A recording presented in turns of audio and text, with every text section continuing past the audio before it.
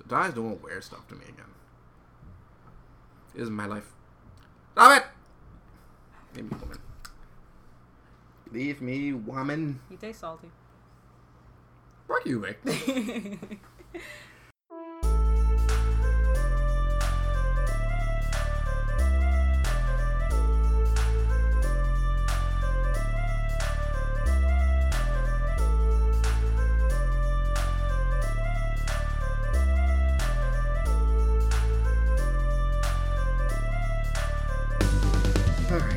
Welcome to another episode of Dream Age, where Ty is hoarding bananas to open up a banana cartel.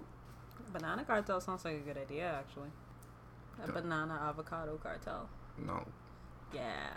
No. Yeah. We're not gonna do that. You don't have to do it. You could be my oblivious side piece. No, I'm gonna divorce me. Wait, what? I'm gonna divorce me from my life. Oh, like, if I'm running a cartel behind your back and you won't know about it, everything's fine. I'm pretty sure I think something's up when you suddenly come home and play, hey, here's this PS5 that doesn't come out till later on this year. It's free. I mean, it's free for you. Why are you looking a gift horse in the mouth? Because I don't want to be shot for bananas and avocados. So you'd like to be shot for something else? Yes, I'd like to be shot for something relevant. Bananas are relevant. No, bananas are not relevant. I'd rather be shot for, like, I don't know, jaywalking or something.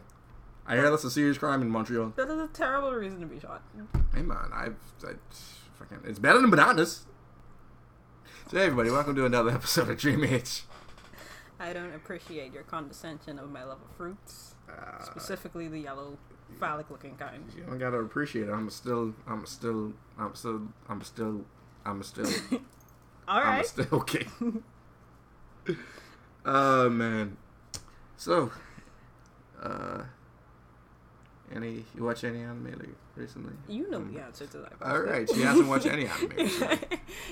But I have. I've been keeping up with Decadence and God of High School. Granted, I didn't watch the last episode of God of High School, so my immediate statement is actually null and void because I'm actually one episode behind now. How could this happen to me? Right? So, but yeah, the animes are pretty good. Tell you what's not pretty good? Sequels. Now, what sequels aren't good? Boruto. I cannot weigh in on this topic as I have studiously stayed away from Boruto as if it does not exist. I mean, Shippuden is technically a sequel. I guess. I didn't watch that either. You didn't? Wow. You didn't want to watch giant kaijus fight each other? Negative. Okay. But But Naruto lost me the moment it stopped being about ninjas. So that means like what, after the first arc? Roughly, yeah. Somewhere around there. Alright, cool. I feel you. But if we're talking anime wise, visually speaking, the anime is pretty good. Like they did they kind of did the Dragon Ball Super thing where they had the movie and then they turned it into a series or an episode and the thing. But they actually they didn't reduce the animation for it. In actuality, the animation in the anime was pretty much on par with the movie. It's actually pretty good. Like that fight, I actually enjoyed. What Sasuke and Naruto fight Momoshiki. I have to say their names like that. I have to. I honestly have to say. I did actually watch that fight. It was nice. It was great. Yeah, it was very well those animated. fight scenes are just animated really well. Yeah, because fuck the plot. Nobody watches anime for the plot anymore. Yeah. I mean, titties. But I'm not gonna like trudge through a bunch of shit I don't care about just to see a good fight scene. I'll just watch the good fight scene. Hey man, that's what everyone else does. Sure. Yeah, but I just felt like coming for like it already was falling off with in the original series with Naruto and Shippuden when it started being about ninjas doing ninja stuff and dudes them fucking fighting with giant demons and it became a kaiju fight, like it became giant kaiju fights, and it's like it's who who has sucked off the other guy the hardest to get this power, and it's like somehow Naruto and Sasuke always seem to be tied for sucking off the most power. Sakura has never sucked a guy off in her life, so she don't even know what real power is. Like, yeah, I said it. Fuck Sakura. Stop with the face.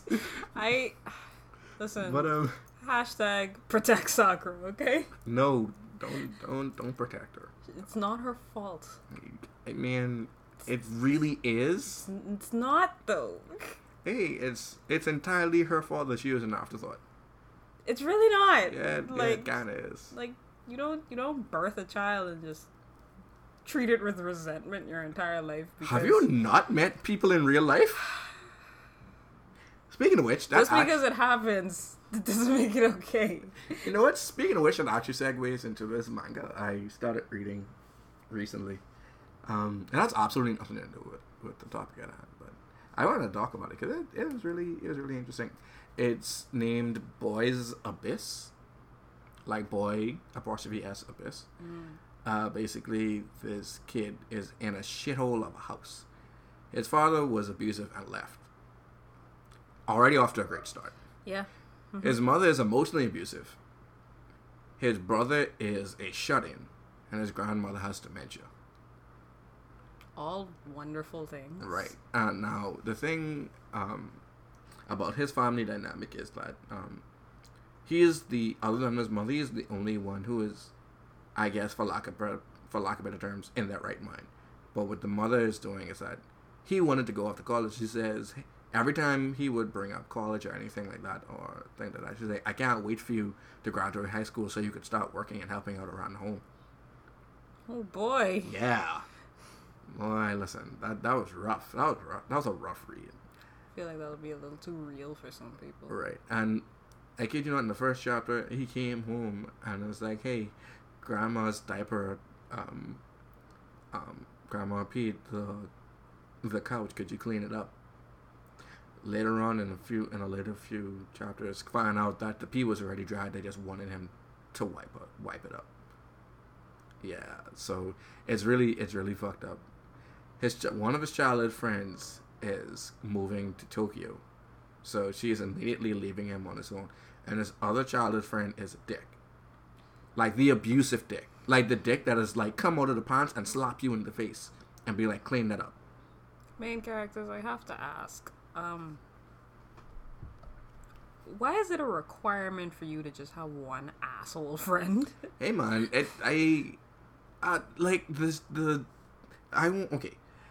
I won't spoil too much, but the rabbit hole goes a whole lot deeper than that. So the female childhood friend tells him about this pop idol group, right? Right. The main girl is like, he's cute. Come to find out that the asshole friend has him as a shuttle, basically as a gopher. Right. So one day he's like, hey man, go get me some cigarettes. So he goes to go get some cigarettes. Come to find out that the idol actually works in the convenience store that he goes to. So it's kind of like they develop a thing. So it's like, hey man, I can't believe this idol is in this place, and like they get to know each other for a little bit, and then after a while she was like, do you want to die with me? Oh, police? And his immediate answer was yes. I mean, this is considering the circumstances. This is like in the first 2 chapters, mind you. Considering the circumstances. Like, granted, like, it was like, she's so beautiful, and he's like, I don't really know why you want to kill yourself. Come to find out that she's like, hey man, they kiss, and it's like, hey, are you a virgin? Because it's like, oh, is that bad? It's like, how would you like to lose your virginity before you die? And it's like, okay, so they go and they have the sex. And I'm like, okay, the sex happens. They go and have the sex. So the sex happens. They have many sex. They are professional at the sex. So they go and have the sex and come, and her husband comes home. Oh, wonderful. Yeah. So shortly after that, a typhoon hits, and then it's like, this is a perfect opportunity to kill ourselves. And he's like, fuck it, let's go.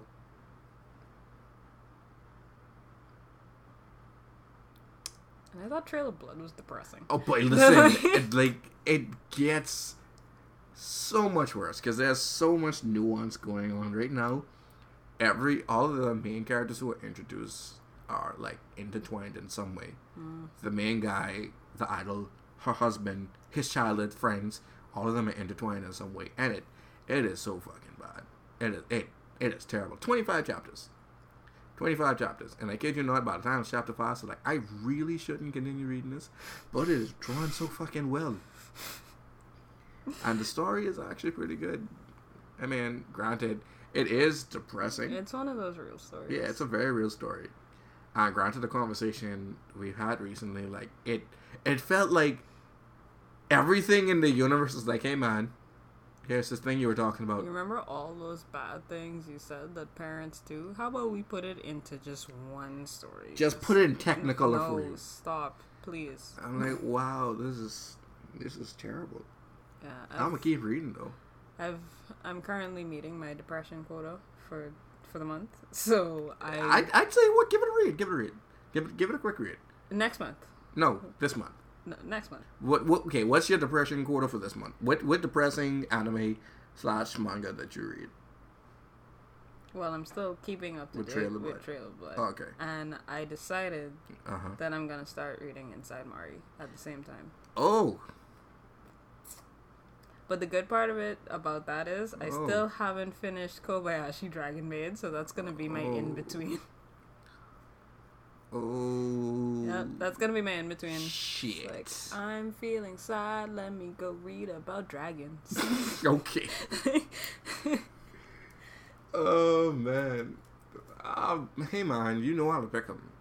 Like, you went into the depression, and you're gonna get them. You're gonna get all the depressions. You know what? Considering the current story that I'm working on, Which one? yes. Oh wait, we're not allowed to talk about it yet. Oh, we can talk about it. Okay, we'll talk about it next episode, whenever the hell that's gonna be. It's gonna be orphanages involved. Oh yeah. Oh, this story. Yeah. Okay. All right. Don't say the name unless somebody out there be like, that's a good name for my book. Yeah. No. I'm sorry. I'm cynical when I'm ready. I mean, I'm not aren't wrong. I'm not wrong. It's happened before. Not with us specifically, but it's happened. It's literally happened when I've never said anything out loud before. It's like, thinks of a story idea. Oh shit, that'd be good. Netflix. Hey, here's the story. Like now, fucking. How dare you steal my idea in my head? But yeah, what? Other than I've read Inside Mori. I've read it front and back. If you want another depressing I have story, met my depression quota for the month. This is for the thing. This is for the fans. This is if you want another depressing story. Well, this one isn't. It's depressing. I'm sorry. Give me a moment. I'll find it. But what you can do is you can talk about that thing you were reading. Oh, this is for you. This is for you. Is it? This is for you. Is it? Because I've already explicitly said I've met my quota for the month, and you are not appreciating my statistics. I appreciate your statistics. That just means that next month you will have something to choose from, as opposed to just one thing. What if I want to do happy next month? What if? Miss, listen, you like creepy shit. Yeah. Happy isn't something that you just roll out. See, creepy shit involves monsters and werewolves and things that are unexplainable, like, your daughter suddenly turning into a snail. Wait, what? Okay, you know what? But. Big butts? Big butt or small butt? Big butt. Big booty. Alright. When the story is close to something that happens literally in real life, and to people that you know, you gotta take that shit in stride. Like, you need that in small doses. I mean, this other story that I was gonna say, and my heart can only take so much. Okay. This other story I was gonna introduce isn't really that, doesn't hit that close to home, I think. Okay, fine. I'll read it, but On one condition. What's the condition? You find me some more lesbians to read. All the Les Bryans? Yeah, all right, I'll find the Les Bryans for you. I know you're good for it. I'm good for it. I am, unfortunately. What's so unfortunate about that? Hey man, people be like, oh, you just read Yuri? What the hell's wrong with you? Have you ever seen two women? Yeah, like one woman by themselves. It's like, they're like the most lovable, huggable, squeezable thing. And then you put that times 2. 1 + 1 women together in harmony. That's just love and compassion and teamwork at its best. You've never read Citrus, have you? I have. I'm the one who introduced you to Citrus. The hell? I introduced you to Citrus. There's a lot of love and happiness and teamwork in that, you know? If you could get past if you would just say something. If you get past that, then you would be good. I'm very iffy about that happiness word. Hey man, well, you know about Citrus Plus, right? Yes. Yeah, Citrus Plus. I know chapter came out today. I ain't reading that. You should. You should. It's citrus. It's an anthology, isn't it? Like it's following another character in the. Or is it you haven't read it yet? No, I haven't. Oh, you should read it. I'm not telling you shit. Are you gonna answer me? I'm not telling you shit. You're gonna have to read it for yourself. I love you. Fuck off. I mean, right now, like, we in the middle No, I of didn't say fuck you. I said fuck off. I didn't change my statement whatsoever. I like how you're still looking for this thing. I am. I really am. It's such a weird name. And when it was updating, it was very relevant. So it was like in the first few pages. I found it. So it didn't take too long. 5 minutes later. Hey man, the name is in Japanese. So I'm gonna get the English name. Alright people, you heard it. Go read in Japanese. Thanks. Wow. The name is Secrets Uniforms at the Age of 19. Himegoto Jukyusai no Seifuku. I'll say that wasn't so bad. It's not, but I'm thinking about all those mangas that have the really on the nose names. But yeah, Secrets Uniform. I was raised by witches and my mom's evil. Huh? What? Oh, there's something called. I do have the Les Bryans for you that you could read right now if you haven't read it. What's it called? Give me a moment. No, Keith, don't give me an update right now. Damn it. But he is Mighty Keith. He is Mighty Keith. I like Keith. Keith is cool. I think it's something with the story of the mouse and the witch. No, it's not that one. Please hold while he looks for lesbians. Shut up! Anyways, moving on.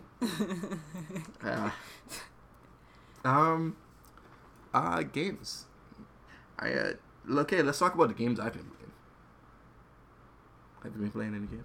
Actually, have you been playing any games lately? I don't follow you religiously on Facebook anymore, so I don't know what you do. I mean, I don't post what I do on Facebook either. I know. I don't need people stalking me. I also don't go on the Facebooks anymore. I don't know why. I really should, but I don't. Oh no, I go on Facebook every day for like work, but like. I mean, that's work. That's not the same. Actually, I decided to blow the cobwebs off my DS because I need something portable to carry around with me, and I am too broke for a Switch right now. You're never too broke for a Switch. I am too broke for a Switch right now. So, speaking of sequels, I decided to try and play Okami Den again. See what?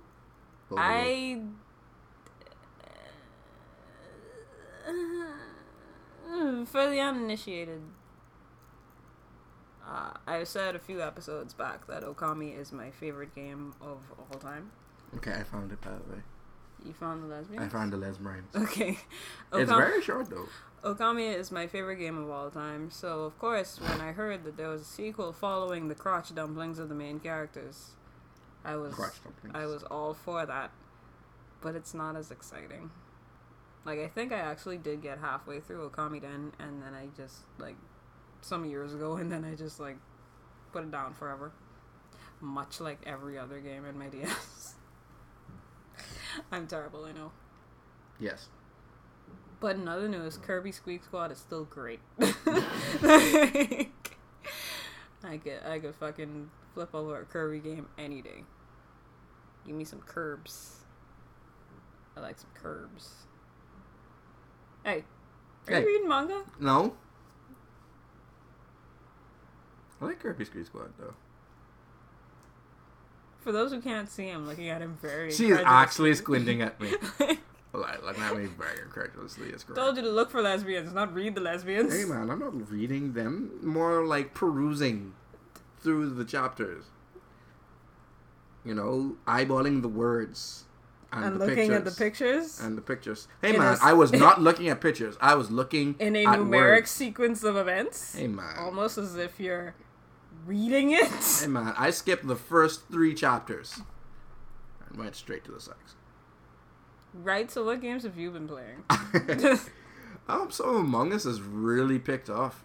It's really kicked off. Like, I think a friend of mine introduced me to Among Us earlier this month or last month, to be honest. And it was like, I wake up and go on my PS4. I was like, hey man, what's up? And I hear them talking, and I was like, this was around the same time when Hyperspace came out.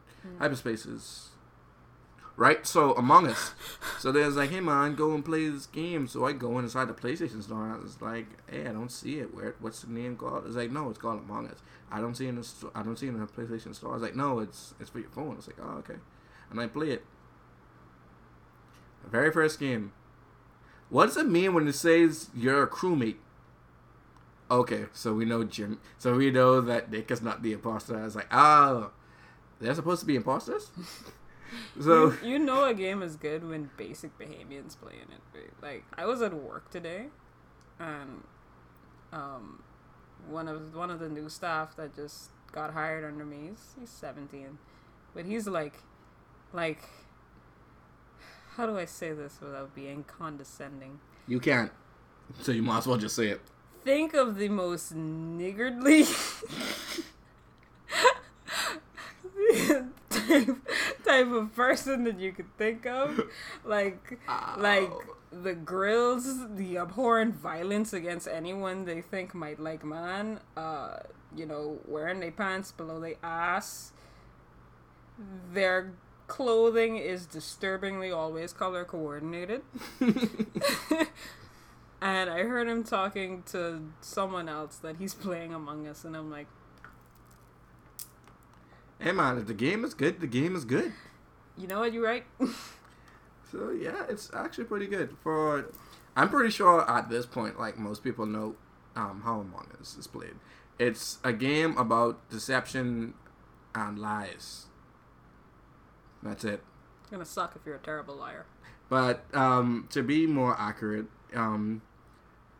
depending on the room size, you have crewmates who have to complete tasks in order to beat the game.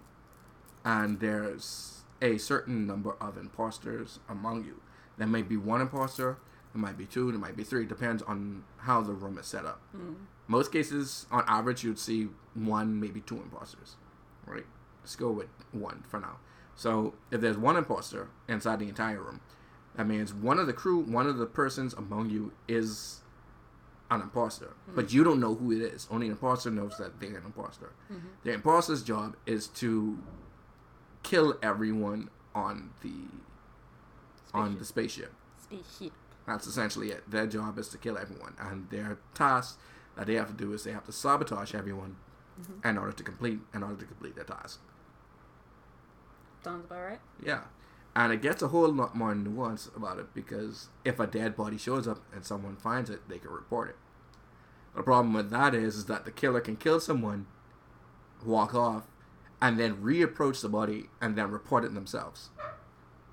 Someone killed a guy. Wipes knife behind back. Who would do such a thing? Yeah. A lot of people, they play it on Discord and stuff like that. Like, for me and my set of friends to play with, we're usually on the PlayStation Network, so what would end up happening is you just talk through the to the voice chat, and whenever the game starts or whatnot, we just mute it and then whenever we're playing again, we'd unmute the mic. And every now and again, someone forgets to mute their mic. Every now and again, someone forgets to mute their mic. And I could either hear someone swiping the card in the background and be like, all right, let me see who that is that didn't mute their mic. That's you? All right, I know it ain't you. I hear in the background, I'm like, all right, that's the killer right there. Mm-hmm. So, yeah, it's a lot of nuances. And right now, there are 3 maps on it. I know they're working on Among Us too. But, jeez. Yeah, like it's really popular. Like the game is shut up. I think it used to be a $5 game, and then it was free, and then everybody was like, "Hey man, play this game." Free things. And now everybody's playing this game, and it's really great. Yeah. If only y'all could have been supporting the people when it cost money. See, now you're wanting me to pay for things, and I feel like you're asking a lot of me. I see. Mind you, there is like some microtransactions in the game, but that's mostly like cosmetic stuff. Oh yeah, like skins and stuff. Yeah, like new skins and hats and and pets and stuff like that. The Among Us. I was wondering what was up with those fucking like tiny ass things that just follow you around. Yeah, they're little pets. Yeah, I think the most heartbreaking one is if you have like the space dog. The space dog follows you around, and when you die, the dog has a shocked expression. But, like, when you die, you're a ghost. Yeah. And when you go back to the spot where you died, the dog is still there and it's crying. Oh, no. And I'm like, oh, no. That is terrible. Why would you do that? Why would you have a dog in space? Questions need to be answered. Those questions need to be answered. I actually downloaded Among Us. I just haven't played with anybody yet. You really need to play with us. Like, it's really fun. You know what? Give me a crash course tonight. No problem. We'll wrestle up the squatters and we'll play some Among Us. We'll wrestle up the TMD members and we'll see if we could get them to play some Among Us. I know Ash is usually down for it, so there's a few people who are down for it. Richie as well. Richie is always up for Among Us. Because that man doesn't sleep. No, he does not. He really should though. He really should. Well, he does sleep. In the daytime. Sure. I said what I said. Okay. Alright, so I guess we're getting to like the meat and tomatoes of Why specifically tomatoes? I mean, I know I like tomatoes, but I mean, it could be a sandwich. We're building up the layers. The intro was the bread. And like the anime game section was like the condiments, the sauce. Right. On the buns, and now we're getting to the meat and tomatoes. But where's the cheese? You don't need cheese. I mean, that's automatically on the sacrilege. Burger. I mean, it's automatically on the burger regardless, but I'm just saying. Okay, sure. Or it could be a Subway sandwich. That hard-ass rock piece of shit. Let's not talk about Subway. Boy, Aaron had a lot to say about Subway. Let's not talk about Subway. I love that rant so much. That rant. And the thing about it was that at a recent game I was thinking is like it was not scripted. No, like, I don't think anytime Aaron goes on any of his rants or tangents it's scripted. He's just that guy. But I also have very terrible experiences with Subway. I think just about everyone, everyone has at least one bad Subway story. Oh no. And I said at least one. I have had nothing but bad experiences with Subway. Okay. Personally, like I have to circumvent getting something good from Subway by having somebody else get it. I mean, all the time. Like I don't understand. I mean, there's a Subway all over Fort Bay. Their food, they're actually pretty consistent with mediocre food. I don't want to pay for mediocre food. Okay. I can make my own damn mediocre food. Okay. It's not mediocre all the time. Sometimes they get it right. I'm not willing to pay $1 million to find out if they will maybe get my fucking rap right. Okay. Man, they never will, They never will. Like, I'm mostly a veggie eater, and when you're giving me fucking old veggies, that is a recipe for disaster. That's because nobody fucking eats red veggies. Nobody eats veggie wraps. Veggies is half of the goddamn selection. But not in the wrap, though. It's like You want to eat fresh? I got fresh for you. Fresh out the fridge. It's been in the fridge for like 3 months now. I believe you. But yeah. I know you wanted to talk about sequels. More specifically, there was one specific sequel in mind, but animated sequels, no less. So, yes. Before you go on your tangent, actually, no, go on your tangent. Go on your tangent. No, I need to hear. No. I actually want to hear this. I really want to hear this because you've been holding on to this for quite some time now, and we've been saving it for this episode. Okay. I didn't even know I felt so strongly about this until I started talking to one of my friends about it, and then next thing I know, it took up the entire fucking car ride. Like, it was like 25 minutes of just me going off on this movie. And Disney, I'm not mad. I'm just disappointed. No, she's fucking mad. No, I'm disappointed. I'm She's disappointed. Mad. You can't see in her eyes bulging out of her skull right now. Like, she has the traditional cartoon lines with round eyes, and they're just slanted at the top. We finally get a sequel that's not direct to DVD, and you fuck it up. You fucked it up, Disney. That's right. A majority of their sequels are direct to All DVD. of them were direct to DVD. Wow, that's true. So we can talk about Frozen 2 is stupid and dumb, and I hate it. Okay. Okay, that's not entirely true. There were parts of the movie that I really, really enjoyed. Yeah, it was a very beautiful movie, just like Lion King. See, at this point in time, saying that Disney makes a good-looking movie will just be equivalent to saying that the sky is fucking blue. Like, they can't But make... the sky isn't blue in actuality. Shut the fuck up! They can't make a bad-looking movie at this point, not unless they want Walt Disney to arise from the grave. No, he won't rise from the grave. They just defrost his head from below Disney Studios. Right? You know, he's cryogenically frozen. Everything that didn't involve Elsa directly was trash. I mean, you could say that, but everything involving Elsa was pretty bad too. No. Everything involving Elsa and only Elsa, like every scene with just Elsa in it, was good. Oh, and Frozen 2? Yes. Okay. Explain how the fuck she knew. I didn't say anything about the plot. Ah, okay. Like, I said her scenes, every scene with her was good. But you see, when you take segmented bits of story and try to fuck them all together in a weird ass movie falafel, it's not gonna be good. Falafel. I mean, you could say that, but look at Advent Children. Advent Children was actually done in scenes as well. Like, they didn't actually, like, have an overall plot or idea where the movie's gonna be. They just made specific scenes, and it was like, hey man, this is nice, let's turn this into a movie, and then we get, you know, Advent Children. That's the reason why in one scene is like evening. Sorry, it's like cloudy afternoon, and the next one is like night, and then like immediately after that it's evening again. I give a pass to Advent Children, okay? Then after that it was morning again. Cloud got shut. It just seems like a very bad precedence when you have a movie with a deadline. Like, this movie is coming out on this date because we want to make all these Christmas dollars. Gaha, Ice Princess, it gotta come out around Christmas. It's the law. But it didn't come out around Christmas. Yes.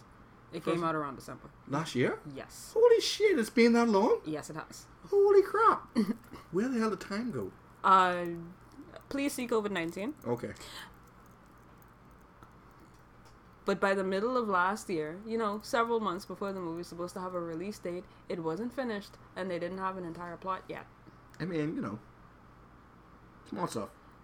We can wing it. That bit in the trailer is the thing that really made me want to watch this movie. I mean, Elsa trying to run across the sea to save With the her village of goddamn Kanoa. water horse. Yes. You know I what? didn't see the water. It was like her running across, trying to freeze the sea to run Yeah. across so she could save the village of Kanoa. Yeah, she used the chakra and she tried to be a ninja for all of like 3 minutes and she got there. But Like- it's like that compared to the rest of the movie, that scene was so out of context. I mean, yeah, because it was in the trailer, so they have to put it in.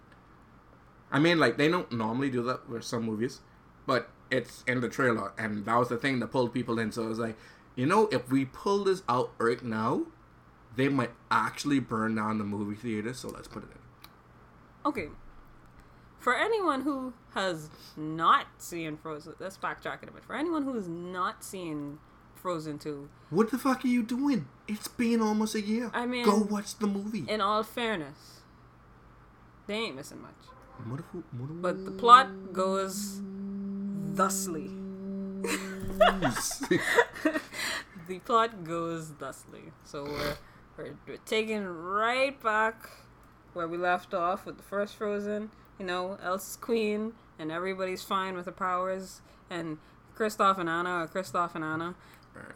Mild spoiler alert ahead if you actually haven't watched the movie, and if you haven't, you shoot yourself in the foot. Again, The left foot, specifically that one. yeah, spoilers ahead if you care at all at this point. Like, it's almost Christmas again, like, whatever. Bet you there's no one coming out. You can squint at me all you want. There will be a next one. Right? So Probably gonna be an Elsa, animated short. Elsa finally, got caught up with the rest of the Disney princesses, and she realized that she wants more. Cue music here. Mm. And she feels like maybe being queen isn't exactly for me. I feel like there's something that should be happening elsewhere. So she starts hearing this random voice, and she decided to not go see a psychiatrist about that, but instead she follows it, and she somehow magically knows what it was, where they're from, what they want, and where she needs to go. I mean, granted, the song that was in between was actually pretty good. Into the Unknown is a really good song.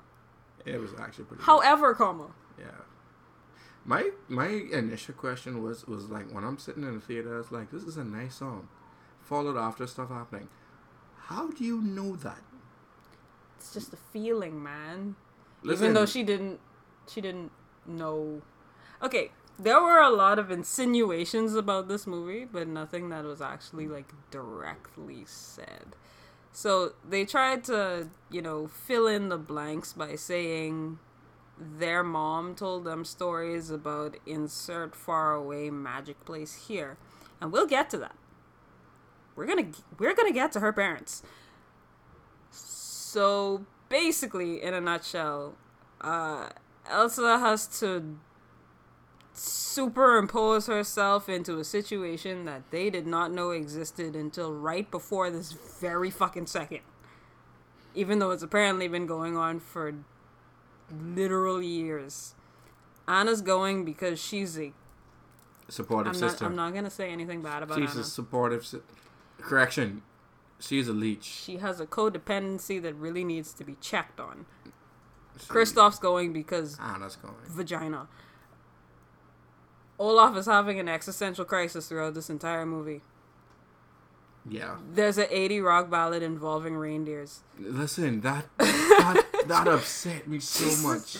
Jesus fucking Christ. And let's talk about Kristoff for a second. We're gonna just insert the plot of guy is trying to propose to his girlfriend, but every time he does, something goes wrong. Why? Because Anna is so up on Elsa's dick in this entire movie that she completely forgets that she has a fucking boyfriend until he quite literally has to save her life. My whole issue... Kristoff might as well have not been in this goddamn movie. My whole issue with that whole subplot was like, it seemed unnecessary. Like, it's like, yeah, it's for tropes and yeah, you're playing up for laughs and whatnot. But it's like, you make Anna seems unnecessarily annoying.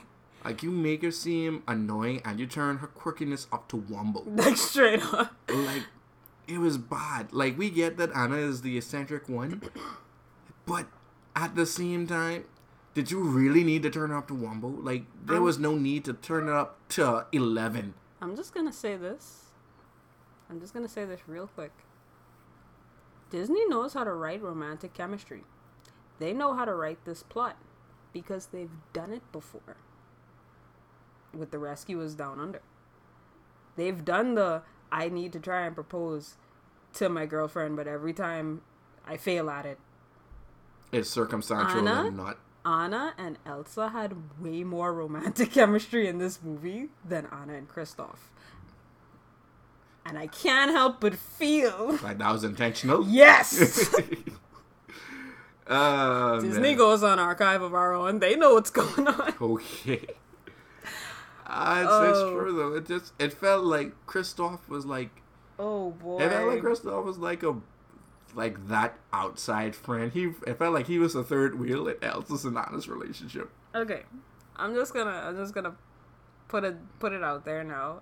I didn't even really like Kristoff in the first movie because whereas there, I think I might have been better off, I guess, if they didn't just kind of erase their own message at the end where it's like, hey, you can't fall in love and marry a guy that you just met. Hey, guy I just met, you want to be in a relationship? We don't want to get married yet, but we can do the other stuff. Okay, sure. I don't even know how much fucking time passed in Arendelle in the first movie between like the snowpocalypse happening, the snowpocalypse, and Anna and Elsa returning. But you know what? We're not going to talk about Frozen 1. It had its flaws. But anyways, you going on a tangent. Yes. On something else. You stick to Frozen 2. Okay. Stick to Frozen 2. Okay, sure. Right. So, Kristoff was pointless. Olaf was pointless. Let's talk about Olaf for a second. You just said he was pointless and you brought him back up. This is your own fault. It's not about him directly. It's about a particular scene I have in mind where he quote-unquote dies. Essentially, him dying is to let you know that Elsa is dying because she fucked off somewhere far away and the Ice Queen... Magic. The Magic Ice Queen / I'm sorry. The Magic Ice Queen gets frozen. Get it? Terrible. So, you know. Terrible. Because her and Anna were like they were basically on different parts of Germany, I guess. Anna was with Olaf. So in order for Anna to know that Elsa is dying, Olaf then had to die. And then we get like this extreme emotional ballad from Anna. There was nothing that I don't remember. There was nothing emotional about it. It felt cheap, and it felt like they were trying to get a reaction out of you. I kind of feel like where Anna had most of the focus in the first movie, and Elsa was more of the second. They tried to do that in reverse with this, but Anna didn't do as good as a subplot / side character. You remember how in the first movie, nope, Elsa and Anna's parents didn't know how to handle her magic, so they decided to take advice from rock trolls. And they decided to take that advice, say fuck it with a bucket, and just lock their oldest daughter inside her room for like ever. I know exactly where you're going. You remember that? You remember how they did not know how to handle... don't feel. Yeah, you remember how they did not know how to handle magic? So Elsa's mom comes from a place of magic. Hey, man. Nothing but magic. Hey, man. Man. But for some fucking reason, she didn't know how to handle her daughter having magic. Hey, man. I'm just... Help me understand. Oh, and in case you were wondering how exactly they died, they show you how they died. Spoiler, they die in a motherfucking boat. They drown. Because we needed an explanation for that, I guess. So, does that mean that they could still technically be Tarzan's parents?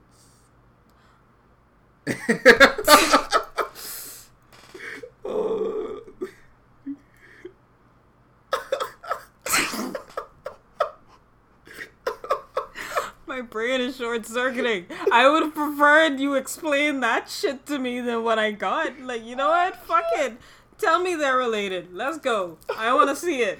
What? How, show me. How Tarzan? Yes, I know the theory. You know what? Make a movie out of the theory, but don't you fucking tell me that the first movie was pointless because she comes from a place of magic and you decided it was a good fucking idea to lock your child in her bedroom because you don't know how to handle magic even though you were born and raised in a place of magic.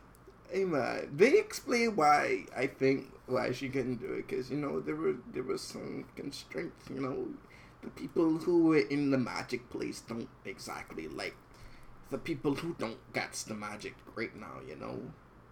That don't have shit to do with Elsa. I mean, hey man. So the spirits are attacking until this wrong can be righted. Alright, so we stopped focusing on Elsa for a second and we went to this other fucking plot that we needed because reasons. Apparently the place where Elsa's mother is from this magic place and Elsa's dad is from Arendelle. So some Arendelle soldiers decided, hey, we got some native folk over there and they look like they know what they're doing about magic and forests and spirits and all that shit. Hey, let's have a party. Let's get to know each other. And then for some... Why the fuck it sounds like Thanksgiving, man? You mean Pocahontas? No, it sounds like Thanksgiving. As the programs did. They came there, threw a party one day, and then fucking shut them up the next. So, essentially... is it the other way around? You just have... you just have these, magical people minding their nevermind. Elsa's parents meet, and then it's like, okay, cool, we like each other, and for some goddamn reason, the fucking king of Arendelle just decides, i.e. Elsa's grandfather just decides, we're gonna murder them. What? Yeah, murder the chief. Why? Because magic. Go on. No, that's it. Hey, do you know how to handle magic, woman? Do you know how hard it is to use magic in this day and age? Obviously, we have to kill them. We can't let the magic get out. We can't let the... Oh my god, I almost said something stupid just now. I'm sorry. I feel like you know what I was about to say, but I'm sorry. Right, so essentially the murder of the chief of magic created a mist around these people that they are now stuck in for God knows how fucking long until Elsa is able to penetrate. 50 years. Has it been that long? I think it was 50 years. No, they were stuck in there for 50 years. Yeah. They aged slow. Aged slower. Right. So Elsa is able to penetrate. Okay. Sorry. Going off sequence. So the unknown, the more that Elsa is looking for is this place of quote unquote magic. So she's able to get into the mist because she's magic. And I guess her magic just created a doorway so Anna and Kristoff and, the other side characters can come in too. For plot. Yeah, because that's not fucking stupid. So then it turns into Elsa looking for more to Elsa trying to help the people with this mist. How do they do that? They have to find out what happened exactly to cause this mist in the first place. Okay, cool. How we do that? Oh, you know that offhanded comment Olaf made earlier in the movie about water having memory? Yeah, so Elsa can use her powers to manipulate water and water memory no jutsu and make ice sculptures of things that have happened. She was a ninja this entire movie. That shit not a problem. Like, right? So she was able to figure out that her grandfather murdered the magic chief, and now they have to figure out how exactly to clear this mist. And Anna and Elsa come to the brilliant conclusion that the only way for the mist to be cleared is for Arendelle to be destroyed, because Arendelle was built on, murder. Am I making any sense? I feel like I'm not making any sense, but that is the plot of this movie. That plot, the thing about it, I think you said, like, this entire segment, this entire rant, I think you said it in backwards. You should have started off with that. Because that was literally the plot of the movie. You said the plot backwards. Now people are confused. Now they gotta go back and re-listen and be like... No. They can just feel my rage, and okay. They'll understand. Alright. They'll understand, but explaining the sequence of events that basically... Okay, so they've come to the conclusion that Arendelle needs to be destroyed in order for magic mist to go away. Mm-hmm. The problem with that is... Correction, they need to destroy the bridge that was built. But destroying the dam will cause Arendelle to drown. So, not directly they need to destroy Arendelle, but the consequences of the thing that needs to be done will destroy Arendelle. Arendelle doesn't get destroyed, however. Spoiler. Because happy ending. Because... Happy ending. It's Disney. We need the happy endings. What I don't understand... If we don't have the happy endings, the kids will be sad. I would have been willing to let that slide if they didn't build up happy ending to Arendelle being... Stop looking at me like that. Being destroyed. Because from the very beginning of the movie, when, magic crystal spice just decides to fill the... Yes, I said what I said. Oh my God. Magic crystal spice just decides to fill the air. Arendelle was evacuated. Yeah. So no lives would have been lost. Yeah, the city could have been fucking destroyed, but who cares when you have a queen that can just build a mansion out of ice off air? Like, but only she would be comfortable. She is the ice queen. Right? So Elsa comes back to life and saves Arendelle from drowning. Oh, Ty missed out a whole subplot that in order for her to get the message to everyone else, Elsa had to die. Yeah, I guess. Sorry, a lot of explanation for this movie should be followed by, I guess. Yeah. It was... I feel like... It was weird. A lot of, okay. I enjoy me some good foreshadowing. Mm-hmm. I really do. What about the 5 shadow? No, just 4. 4 is a nice even number. Nah, but 5 is a prime number. No. 4 is good. No. That means you have 2 couples, and then you can have a double date. That's terrible. Because then what happens when one couple get into an argument and now it's awkward because now we gotta separate the two of them so they don't try to stab each other with their butter knives. But then you have a different couple because one will console one couple member and the other will console the other. So now you just integrated the couples. So and that's when that's when they fall in love, and then you see the 2 wives walk off together, and the 2 husbands have a bromance all of a sudden that seems to be blossoming into something very beautiful that I don't want to get into. And then it might just escalate into a foursome when the couple that was initially arguing get over it. I need you Everybody to understand. wins, okay? Once you go butt stuff, you don't go back. I'm sorry. That is incorrect. Anyway. I enjoy me some good foreshadowing. One of the general rules of writing is that, metaphorically, if you show a gun in the first chapter, it should go off by the second or third. Basically, it doesn't have to be pointed out, obviously. It can just be put there, and one of those things that you might notice on a second viewing. That wasn't this movie. This movie was, hey, remember this thing. Okay, I'm gonna bring it up again. Okay, hey, I want you to remember this other thing. Okay, time for me to bring that up too. Continue until like an hour and however the fuck long this movie is. That movie felt long. Like, it felt long with nothing happening. I felt like Kristoff. I felt lost in the woods. I too was lost in the woods, my friend. Oh, I empathize with you on that front. One thing with the Kristoff thing is like, he was sitting down we were sitting down in the theater and he was like, I feel like I know the song. It's like, you don't know the song? It's like on the tip of my tongue. It's like, you're the inspiration. Oh, shit! It was a fucking 80s rock ballad. It was anyways. This movie was I can't even say like a lot of segmented good scenes that were just put together. There were like one or two scenes that were really, really outstanding. Like I said, Into the Unknown is a really good song. I enjoy it. I can't remember Anna's song for shit.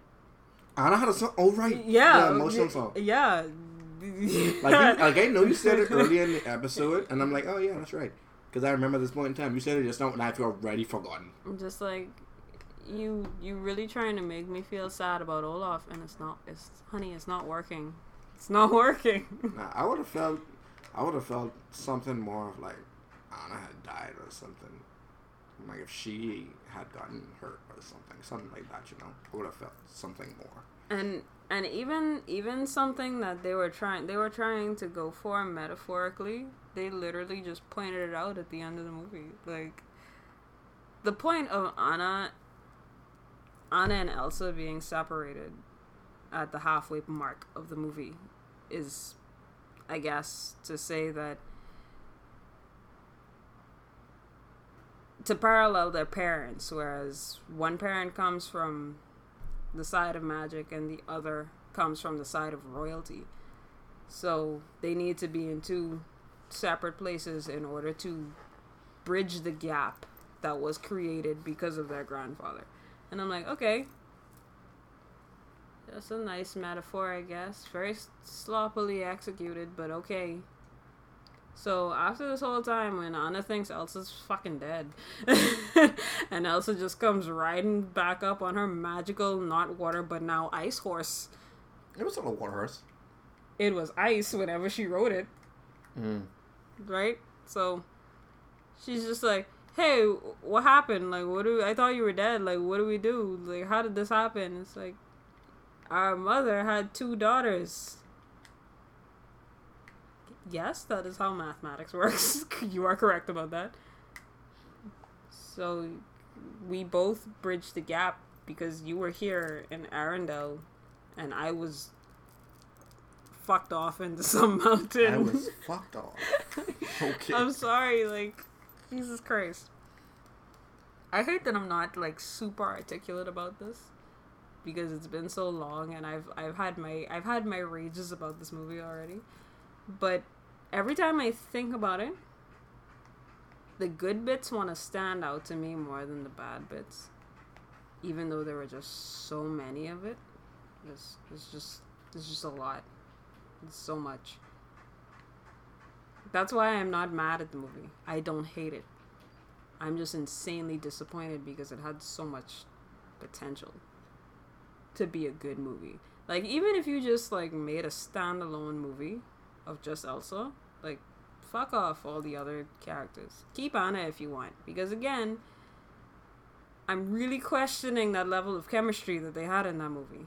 But, you know what? Keep Anna if you want, because obviously they were trying to insinuate that even though they're getting along again after being separated for so long, their relationship is still unhealthy to a degree. Because Anna's, like, insanely codependent. Meanwhile, Elsa's trying to figure herself out. So, halfway, or at least at some point at the movie, You kind of feel the ending coming where Elsa just like fucks off into the woods and Anna becomes Queen of Arendelle instead because, you know, she's the one with the boyfriend. He's trying to propose. Let them be king and queen. I'll go do magic stuff in the woods with giant rock giants. I'm still at the fucks off in the woods part. She fucked off into the woods. Okay. I don't know how else to put it. Like, you could be a little bit more articulate with no. it. No. This movie wasn't goddamn articulate about it. Wow. So you've been romantic for about half an hour. I hope you're proud of yourself. Yes, I had a lot to say about this movie. And you didn't say anything. And now I'm glad it's documented because I wanted this movie to be better. That's all I wanted. I just wanted the first not direct to DVD Disney sequel to be better. Well, I don't like musicals. I'm not a big fan of musicals. Ooh, excuse me. Comment section, calm down, please. I don't care. The fuck? There are very few musicals that are out there that I can sit down and say, yeah, I enjoyed it. Like, Cats, I actually like. The original Cats, not that fucking scary thing that was last year. Jesus Christ. And, Moulin Rouge. Moulin Rouge was actually the musical that got me to even consider musicals, to be honest. Now, I've been recommended one or two others, so it's like, okay, no problem. I didn't like Frozen 1 because it was a musical. I felt like every time something happened, there had to be a song. Yeah. We are cutting ice because we are cutting ice. That immediately. In all fairness, the musical part of the movie kind of fucked off like halfway through too. Amen. Like the first half of this movie was a musical. I felt like they didn't want to kill it with musicals because keep in mind, Let It Go happened like what? At the end of the first act. Yeah. And I guess they wanted Into the Unknown to be the same because it happened at the end of the first act. I didn't happen at the end of the first act, but it was in the first act. Into the Unknown would be the inciting incident, I guess. They wanted that other song. Yeah, keep going. You remember? Show Yourself. Yeah, they wanted. What was that? That was the song she was singing when she like let her hair down and she got a new dress and she was fucking off in that cave. Oh wait, you. I want everyone to know how this movie made me feel. Okay. I feel like you're thinking from Good Lord from Facebook. Everybody's fucking off. Anyways, my feelings on it was I don't like musicals, but I can say that the plot of the first one was it was alright. I enjoyed it. If I could sit down and tolerate all of the singing for no reason, I felt like it was pretty okay. Right? I preferred it when it was the story of the Ice Witch, which is what it was based on originally. And correct. I've recently had the opportunity to hear the full story about it because I wasn't reading it because I can't find it. So luckily John had already read it and broke it down, so it was like really good. Yeah. So actually going into part 2, I kind of had hope, believe it or not. I was like, okay, I could have tolerated the first one. Maybe I could tolerate the second one too. I kid you not, the movie started off not the best, but it started off much better than Frozen 1. It had my interest. Yeah. It had my interest in the beginning. And Into the Unknown, I was like, okay, they building up all these things going for it and whatnot. Like when Elsa and Anna was singing, and it was like she was doing the lullaby. I was like, I know what you're doing. I was like, oh, that's so cute. They're so gay. Shut up. You shut up. So it was like, it was like, yeah, I enjoyed it. And then Elsa knew exactly what she had to do, and Anna was just there being a hindrance. That's the best way to describe it. Olaf was suddenly really intelligent. He was having an existential crisis, I told you. Like, he was really intelligent in this movie for no reason. Kristoff was there He was there to spout random exposition under the guise of having an existential crisis. He was there. He had an 80s rock ballad that I absolutely hated. Did it not inspire you? I hated it so much. I thought I hated the first. It is so funny because like some people say that is their favorite part of the movie. Just that, only that. I fucking hated that. I kid you not. I could have done without that. I was very tempted to get up and walk out the movie, then walk out the theater. I'm not gonna lie. But he couldn't because I was holding him hostage. She really was. Like, she had my hand and everything. Yeah. So I sank a little deeper into my seat. At that point, I was already like, my neck, the back of my head was already where my shoulders would be, and at that point, like, my back was actually on the bottom seat. I swear to God, the best part of watching that in the theaters was the reactions of both Nick and our friends that we were with, because like one of our other friends, I know she was enjoying the movie, and I'm gonna be really sorry when she hears this because I know she likes it. But our other friend, like me and him, basically, we were just literally anytime something off the wall happened, we just turned and looked at each other like, is this the same movie? Yes, it is. Yes, it is. And yeah. But when that 80s rock ballad started, we just started fucking dying. I hated it so much. I'm sorry. Like, I knew we shouldn't have been, like, there were a bunch of kids in the theaters and I knew we shouldn't have been laughing. But there were two times during that movie where I laughed inappropriately. It was that, and is when I heard this little kid behind me crying because Olaf died. I laughed so fucking hard. Like, you're terrible. I actually had to cover my mouth because I was just like fucking sad over a dumbass. He's a kid, man. I know, and I forgive him. Okay, because he should know better. Because he can't do anything but be stupid and dumb right now. Okay, but yeah, I was really. I guess it felt like everything was unnecessary in the movie. When they saw the fire spirit, the water spirit, all the wind spirit, the water horse jutsu, everything just felt unnecessary. Jesus fuck, you said that and I even forgot that was a thing that happened. Yes, because they had to encounter all of the spirits. Sure. Yeah, I remember more of the movie than you do, and you hate it. Well, you're disappointed by it. Oh no, I remember the general idea. Now you notice the key problem we're having right now, right? We just called off like 16 different plots in this one movie. It's too many plots. Exactly. And that was the primary, but this movie had a tone problem. Yeah, it really did. It had a serious tone problem. Yeah, it did. But all in all, I'd give Frozen 2. I'd break even with it. I give it a 5 out of 10.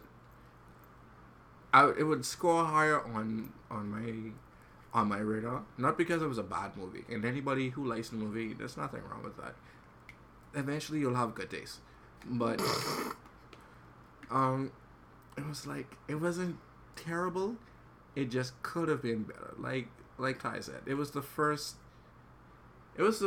not direct to DVD sequel that Disney did, and I felt like it had the plot of a direct to DVD movie. You right about that. That's what it felt like. It's Magic Adventure. Is that you? Oh my god! Yeah, that's right. So it's my turn to talk about my sequels. Oh, let me give it my rating. Oh, go ahead. Yeah. I give it a fuck off to your room and think about what you did out of 10. Wow. On a numerical scale, what number would that be? About a 4. A 4? Okay. Wow. I was nicer than you. Oh wow. You were, because and I hate musicals. So there you go. Again, if you kept the stuff with Elsa and you kept the stuff with Elsa and Anna, and maybe streamline that plot a little bit, it would have been fine. Like, it would have been completely fine. But you tried to do too much shit at once. Yeah, it was a lot.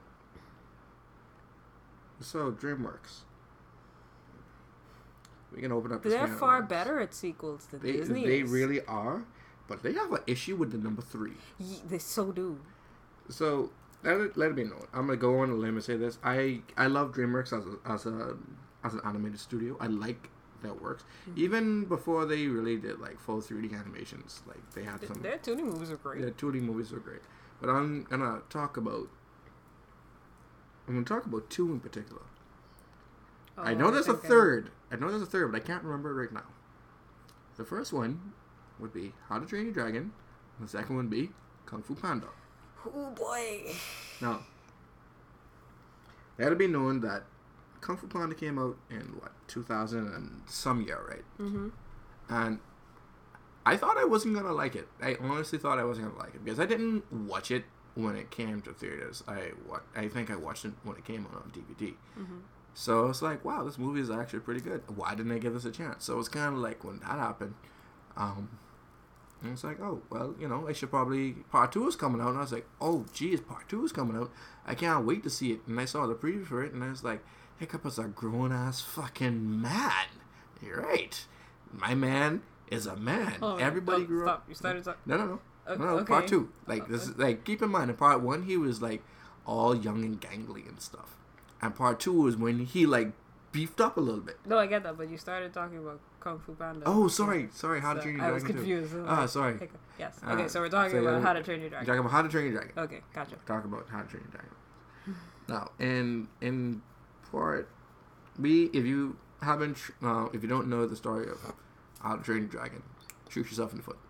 But the plot of it is that the Vikings hunt the dragons because the dragons come and eat their stock. There's one dragon in particular that nobody has ever seen or managed to hit, and the main character has managed to capture it and injure it. But due to parallels that he sees in himself in the dragon, he lets the dragon go, but the dragon can't fly because it's injured. So, due to the parallels that he sees in it, he befriends the dragon, and basically they build a somewhat symbiotic relationship. He gets the advantage of flight with the dragon, and the dragon can actually fly thanks to him. Things ensue because he's learning things about dragon. He becomes the top dragon slayer by not killing a single dragon. And due to his exam, he had to kill a dragon. And instead of killing it, he tried to befriend it, and it goes all to shit. His dragon friend actually comes, tries to save him, and all hell's break loose. Yeah. So his dad, who is the chief of their village, captures his dragon and takes it back to the dragon's lair, their nest. Actual hell breaks loose when they come to find out that all the dragons, they're not afraid of the Vikings. They're more afraid of their alpha, their queen. And she eats them if they don't bring back enough food. So, stuff happens, and, things happen, and come to find out the parallel between the two is kind of enhanced even more because... It becomes physical as opposed to just metaphor, emotional. yeah. Because whereas a dragon lost a piece of its tail wing, he lost a leg. He lost a leg from the knee down. So it's kind of like at that point, things happen. Now, the Vikings now welcome the dragons. They actually welcome the dragons into that village because of it. Part 2 happens where it's kind of like more things happen. I want to go into Part 2. I feel like I'm going forever for this. But Part 2 is basically a continuation of Part 1. Whereas, like, this is now the life with dragons. Correct. People are coming to take our dragons. We must defend our dragons. Right? Through defending our dragons, the main character's dragon actually, I guess, matures into an alpha. And he is now the leader of the dragons.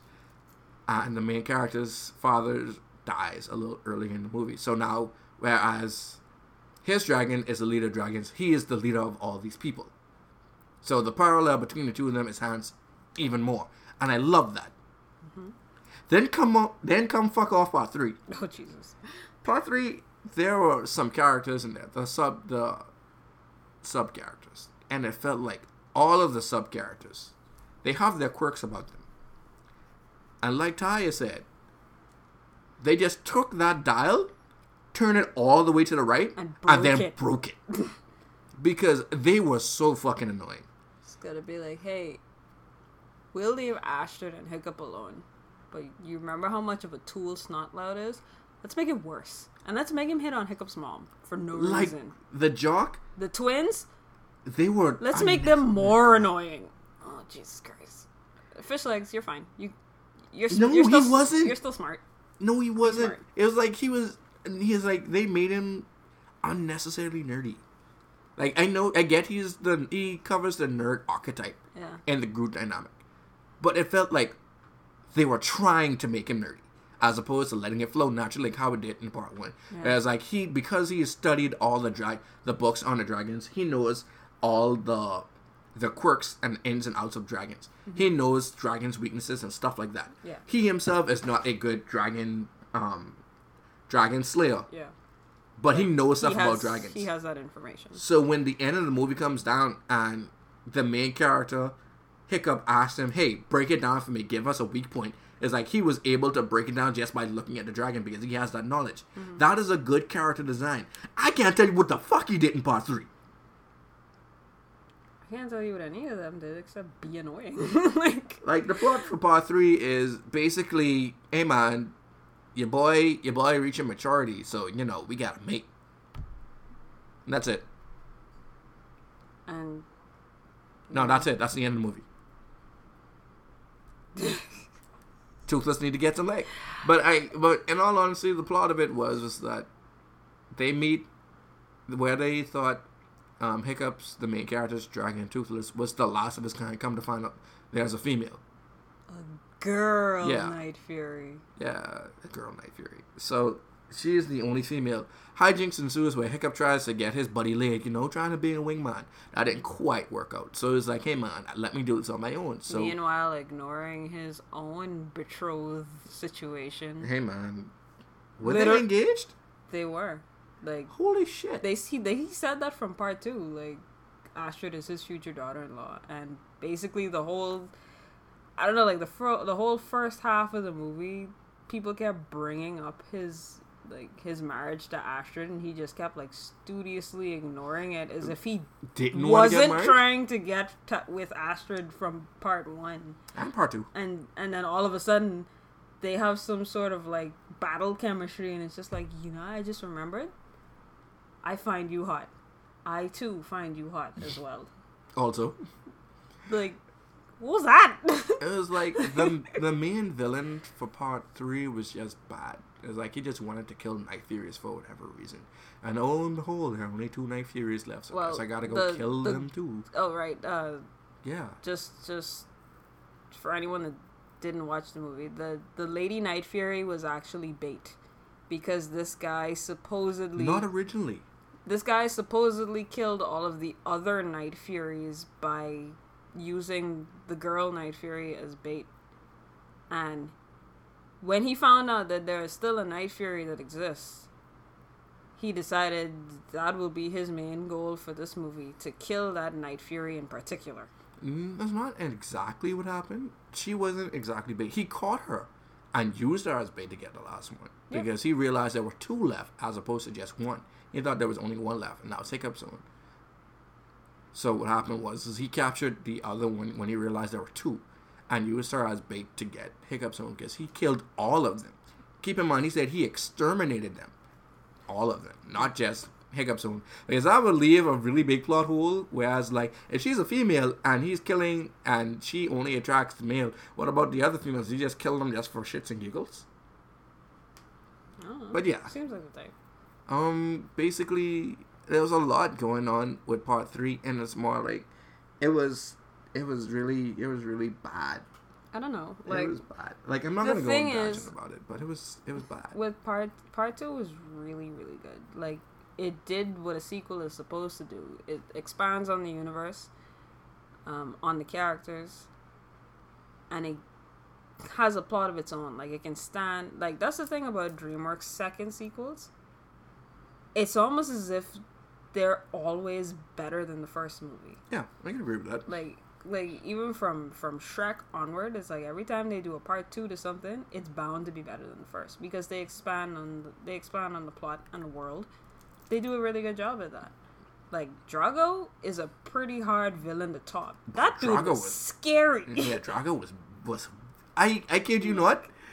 Drago is who I would make in a D&D game if I wanted to be evil way. Like, the thing is, like, you have this guy who claims, your dragons don't fucking scare me, bro. Why? Because I took an alpha. You know, the dragon that all the other dragons are scared of? I took one of the alphas, and I made him my bitch. What do you even say to that? Like, hey, man. Real dog. Like Drago was like he was a cool scary villain. Ass fucking like he was a nice villain. Like, you know, you in for a hell of a time when Hiccup's dad Stoic ain't scared of nothing. This man was like, you know what? I'll die taking on my mistake from the first movie. I should have listened to my kid, but I didn't. So I'm gonna fucking die fighting this dragon with my bare hands. My guy had a name Drago, and he's just like, nope. Like, he didn't want no part of it. He really didn't want any part of it. It wasn't like he was afraid of Drago. It's more like he was afraid of what he'd do because Drago was threatening them. So it's more like, hey man, Drago said he coming for our dragons. We need to move our dragons. Full stop. Period. The end. Ain't no getting around this. Yeah, but the villain in the third movie is he's just there. He's just supposed to be smart and quote unquote smarter than Hiccup, who's pretty damn fucking intelligent. So it's like, to me, it just felt like he was lackluster. Yeah. He had some dragon minions that he had hopped up on cocaine or something. Something like that. Yeah. And Hiccup was making really bad decisions in that movie. It was like, all of a sudden, all of his intelligence was reduced. Mm-hmm. It's like he was being outsmarted. Yes, I know there's a series in between called The Riders of Berks and the rest of that stuff. The TV series. I don't want to count it as canon, but I guess it is. I'm not counting half of those characters. Well, actually, I can't count as canon because some of those characters in there never showed up again. Yeah, like DreamWorks does this thing where their series becomes TV series. Sorry, their movies. Some of their movies become TV series, and fuck those. it just felt like Hiccup was just making general bad decisions. It wasn't like he was a bad leader. It was just that he was just making bad decisions. It was like he didn't want to let Toothless go. Yeah. I guess the plot of the movie was letting go and moving on. Right. And that was the one thing he didn't want to do. And eventually he had to do it. He had to let Toothless go to basically be a leader. You know, to me, what would have been better for that movie? Like, in part 2, in part 1, they really showed the parallels between Hiccup and Toothless and the way they connected. And they kept that going on in part 2, where basically both of them became leaders in their own right. Toothless became the new alpha, and Hiccup became chief. I thought they were going to do that in the third movie, where it's like, oh, Toothless is finding a mate, and dragons, quote-unquote, mate for life. So obviously, if he finds a mate, he's going to want to move on.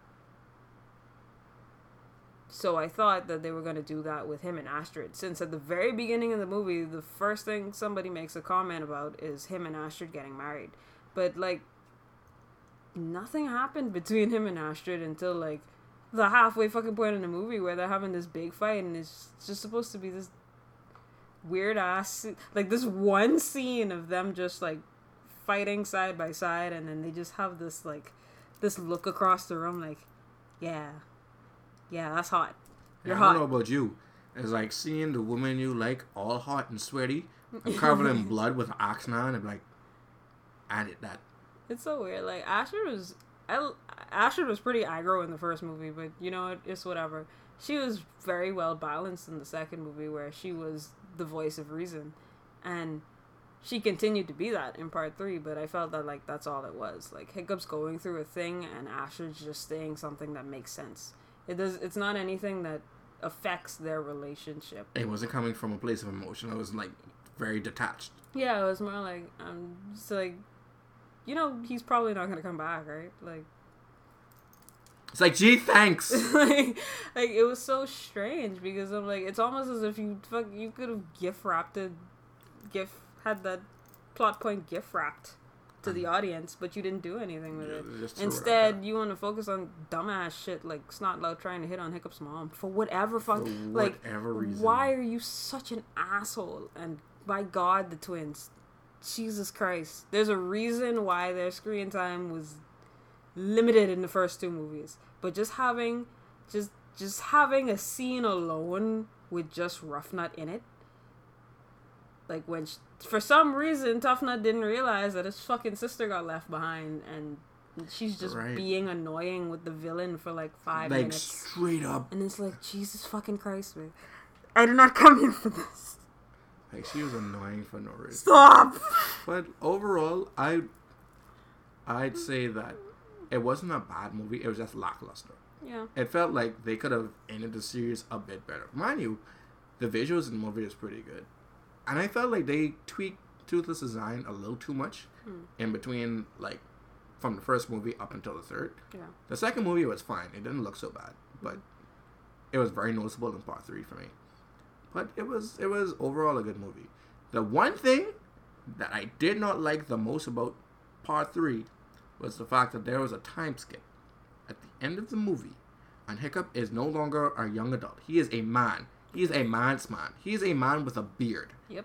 And he has 2 children. True sign of Viking manlyhood. They look the oldest girl looks like she is at least 6 to 7. Yeah. Right? So at least 60, at the very least 6 to 7 years has already passed. Mm-hmm. Please tell me why they have the same exact voice actor from part 1 playing this grown-ass man. It seemed so weird. I mean, like, get it. Yeah, that voice should not come out of that mouth. His nasally voice comes out in part 1 and be like, okay, cool. It comes out in part 2, but it seemed a bit more robust. It seemed more confident, yes. Yeah. It seemed like it was the same thing for the last thing. I would have appreciated if they got a different voice. It's strange because, like, I always thought, like, Toothless from the first movie, I felt like his voice was, even though... Toothless? Sorry. Hiccup, I think. Yeah, sorry. The voice actor's name's Jay. Like, yeah. I could have stood Hiccup's voice being a little bit nasalier and lighter in the first movie. Like, I always thought that his voice was, like, pretty deep for someone who's so, like, small and scrawny. Mm-hmm. The voice suited him in part 2. In part 2, right? Yeah.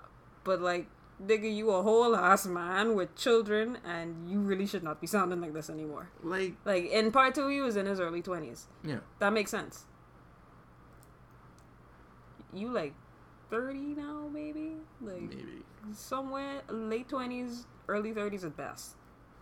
Sir, that voice does not need to be coming out of that mouth. Like, it's kind of like when you look at Jay, be like, yeah, that's your voice. You look at Jay and be like, that's his voice. But seeing it come out of Hiccup as an adult, it didn't. It was weird. It was weird. It was. Like I don't know, but part 3... Okay. DreamWorks and their part 3 you can get to that. It's like, with this, I actually never watched Shrek the Third. Don't. So... No, really don't. I've watched majority, if not all, the Shrek movies. Yeah, so I don't really know how the sequels fare after a certain point from then, but like with this one, because I think I watched part 3 for this. Came out before or after Kung Fu Panda 3? It came out after. Okay, so it was from Kung Fu Panda 3 where it's just like, no, we get into that. This was okay. Don't worry, we get into Kung Fu Panda. I say if I did How to Train Your Dragon first because it wasn't that bad. Yeah. It was lackluster, but it wasn't that bad. Yeah, like you tied up all the loose ends you came here to tie up. It was okay. Yeah. That's it. That was it. It was okay. It was all right. Like part 2, I will watch part 2 over and over again and still get like chills from certain scenes. I could watch part 1 and part 2 anytime. Like Stoic's death scene is one of those things that hurt. Yeah, straight up. Like it'll never not hurt. I wouldn't say it's up there with Mufasa's death, but it's one of those things. Hey man, it's definitely one of those things. Father sacrificed himself for his son. Straight. Straight up. Like, you remember that thing that they said from the first movie? It's like, if a Night Fury aims at you, you're done. You're finished. Pretty you're much. dead. Hey man, and And broke they that didn't point. they didn't even try play that off. It was like, oh, he got shot point blank Oh, he's from dead. a Night Fury. Oh, yeah, he he's done. dead. He finished. He's dead. There was no last breath, give you my last word. Nah, he's just No, dead. he's straight up dead. And the Viking funeral, the Viking style funeral that they did for him was That was good. That was nice. It always just breaks me a little bit when it's like, this is the same set of people, right? Like, how did y'all go from this to it's okay. I felt like they were trying. I felt like they tried to just wrap it up. Yeah. And that was the problem. They just tried to wrap it up neatly and cleanly as I possible. so hate that feeling though. Like, I think it was because they still tried to make it for young kids. yeah. With young kids in mind, because keep in mind, the people who are going to watch part 3 are the people who watch part 1 and part 2. And we grew up watching part 1 and part 2. So for anybody, it's the continuation is really for us. Mm. The adults who, or the young adults who watched it Yeah. when they were younger. Yeah. But now the problem with that is how do we keep the kids entertained? I think that's where all the extraness came from. I kind of get that, but like, I like, just to sort of segue a little bit, I like it when things kind of, when you make a sequel to something, you grow it up with the audience essentially. Like, when I think about Avatar, I watched Avatar when I was like 11, 12 years old.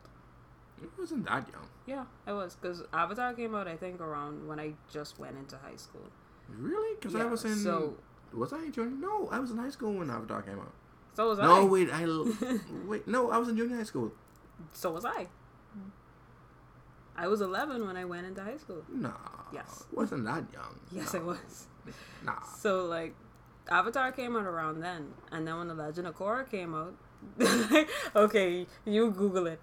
But when The Legend of Korra came out, I'm like, okay, I see what you're doing. But a really good example, a really fucking good example of a sequel that grew up with its audience, Samurai Jack. Oh, yes. Like, Dendy Tartar Sauce, you fucking knew what you were doing, sir. You were 13. I was? Yes, it came out in 2005. Okay, that makes... That makes way more sense. Because I was like, no, you were too I was young. in, like, 8th, 9th grade. Yeah, because I was like, that was Sorry, way too young. I don't know why I thought it came out when I was just in 7th grade. No. That means I would have been in 9th, and I didn't start watching Avatar up until I went in Thingam. It didn't come out until I was in high school. Okay, so Avatar came out when I was, like, in 8th grade, basically. Yeah, more or less. Doesn't matter. Yeah, but I felt like Korra was a bit more of an adult version of Avatar. Like, people, Shit this got is real. not for the people who have their issues with The Legend of Korra. We will have an episode about that. Okay? Hashtag leave my girl Korra alone. But Samurai Jack, that is a show that grew up with its audience. It really did. Like there was how long of a gap between At least 10 years. exactly At like least. so literally anybody who watched Samurai Jack, they were either like 10 preteens, grown up, or teenagers. So anyone who grew up with Samurai Jack are in their 20s, going into their 30s. That show, that sequel, that continuation was not for children. No. Absolutely not. That's the reason why I came out in Tsunami, and I love it. But yeah, we could talk about Jack I'll later today. some other time. Wow, it came out when I was 11, 2001. Yeah. So, Kung Fu Panda 3. All right, Tell me about it. We're going to go to Suck the ass. Kung Fu Panda 3. Kung Fu I Panda... only kind of mean that. Kung Fu Panda 3 was Kung Fu Panda 1 and Kung Fu Panda 2 wrapped up like it's the same shit, but instead of gold shit, they sprayed it silver. Ugh. That's it. That's essentially it. If you watch Kung Fu Panda 1, you've essentially watched Kung Fu Panda 2 and Kung Fu Panda 3. Stuff happens, training montage, things need to happen.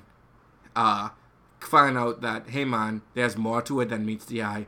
Oh no. Well, I guess I need to go and learn this thing that I didn't think I know. Hard lesson is learned. Comes back, beats the bad guy. The end. You know, typical Kung Fu movie. But to go on to it, the reason why I kid you not, I like Kai as a villain, not because he was particularly evil or anything. He was just kind of cool. He was just. He was a cool villain. He was a cool villain. Like I like it. Quirky, not taking himself so seriously. Yeah, that's the thing about it. He didn't take himself too serious. Like, mind you, he was not above killing people, just like Shao. Shao killed a guy. I mean, Shen, sorry. Shen killed a guy. Shen killed many guys. Like, Shen is a murderer. No, Shen was unhinged. That's what I like about Shen. I kid you not. Shen was Before crazy. I get to part 3, let me talk about Shen. I really like Kung Fu Panda 2, simply because in Kung Fu Panda 2, it's like Po had Kung Fu, but something essentially came to light that beat Kung Fu, which is essentially, for the long and short of it, what do you do when your enemy brings a gun to a fist fight? Yeah. That's essentially what it came down to. Shen brought a cannon. A literal cannon, no joke. And he had a bunch of them. They thought there were only one. Nah, son. There was a lot of them. There was a lot of them. And come to find out, everything happened because Shen heard a prophecy that a warrior of black and white will defeat him. So Basically, what do we do with that? So Genocide. this dude legit committed genocide. And he did a bad job at it too. Yeah, he really did a bad job. But for all intents and purposes, everybody thought that there were no more pandas. Correct? They were in hiding. Yes. Now, we didn't know that until the end of part 2. Mm-hmm. But even when Po had defeated Shen, he was like, how did you do it? How did you beat me? I scarred you for life. How did you beat me? It's like, sir, I want you to know, this isn't going to be some sort of redemption arc for me. I went out of my way to make you miserable. Like, straight up. Like, and I will do it fucking again. Like, he really did. You know. Like, Shen was insane. Like, even at the end when he was defeated, Po tried to save him, and the dude was like, oh, there's a cannon falling on me? I accept my fate. Hey, man, he's just going to take the scar out. Like, if I die, I die. If I die, I die. So, yeah, I really like Shen. Now, going from Shen going into Kai. Was it Kai? I believe so. Sorry, that I erased. It was a really long I wouldn't say I've erased that movie, but it was just so basic. Yeah, I mean, it came out 4 years ago, so it was quite some time. So I can understand if you don't remember. Yeah, it was. No, Kai. I remember the plot. It was just a fucking basic ass plot. Like, Yeah, it was. And You saw it coming a mile away. yeah, like, okay. So at the end of Kung Fu Panda 2, we established that the pandas are still alive, and in particular, Po's father is still alive. Like, we know his mother died. That woman is gone. Yeah, they made sure they showed that in part 2. Yeah, but his father is still alive and is essentially, I guess, the quote-unquote leader of this panda village. We're gonna go on the assumption that that is the case. So, part 3 is Po's dad coming to actively look for him because, for the power of intuition, I guess, he realized that his son is alive. So he's come from his panda village to come and find Po, and guess what? He finds Po, and Po realizes off the bat, hey, that's my dad. Oh man, they had some habits. Yeah. So, for some odd reason, Po's dad tells him that he can teach him this mythical kung fu technique that can defeat Kai, but he'll just have to come back to the village with him. It's a liar reveal story. That's it. This is supposed to be my ranch, you know. Sorry. Carry on. No, too late. No, keep going. It's not. It's not. No. Go ahead. No. Go ahead. So the Fire Nation then attacked. Wait, that would be a whole better movie. Wow. It would? So, yeah, basically what ends up happening is that Po's dad basically lies to him, tells him that he can't teach him this technique because he doesn't know it. Because apparently the pandas originally did know the technique. Yeah. And there's a thing going on, like, where Po tries to fight Kai. Kai defeats him. Mm-hmm. So it's like, hey man, how do I train these people who can't be trained? You don't train them. You basically enhance the things that they can already do. They already have set skills. Just Utilize. teach them how to use their skills the same way how Shifu taught Po how to fight with food. How to fight with food. Yeah. So it was like, hey man, it train you by not training you. It's like, how do you train somebody who can't be trained? Yeah. Like, they train you by not training you. So all that happens, and then come to find out, Po's biggest thing is the one finger. What was it called? The Wushu finger. The Wushu finger hold. Yeah. Basically, and basically killed Kai. That didn't work out because Kai can't be killed. He's essentially, I guess, for lack of better terms, immortal. Because like, either I can't remember it or it's really unclear. But like, he basically came from the realm wherever Oogway fucked off to into the first movie. Yeah. Like, okay, like Oogway. Yeah, Oogway did. I'm sorry. No, Oogway died. I love Oogway, but I know he died. But it kind of just seemed like he did whatever Iroh did inside, you know, after the end of Avatar. It's like, I'm not going to die, I'm just really. going to the spirit I'm world. just going to the spirit world. It's nicer there. It really was, you know. Like, I left my mortal body, but my spirit is it's definitely somewhere else. Yeah, that's wherever the hell Oogway was. And it's just like, hey, I know you. Hey, I know you too. Let's fight. The thing about it was like, the fight scenes in there... I don't remember any of them. The fight scene between Oogway and Kai in the beginning was really nice. The fight scene between... Yeah, that's it. The fight scenes weren't that good. I literally don't remember any... Because, like, okay. That's the reason why I like Kai. No, I lie. The fight between the Five, Kai, and Shifu were all good. All of those fights were good. I'm glad you remember that. But any of the fights that involved Po or Tigress and Thingam wasn't good. Because don't forget, Kai captured everyone else except Tigress. Yeah, well, basically... No version. Correct me if I'm wrong, because, again... I don't remember any of the fucking fight scenes from this movie. Yeah, it's been some time. But I think Shifu kind of gave himself up just so Tigress could... Yeah, he gave them a chance to escape. Yeah. So, you got this dude who... First of all, he beat Oogway. And then he didn't really beat Oogway.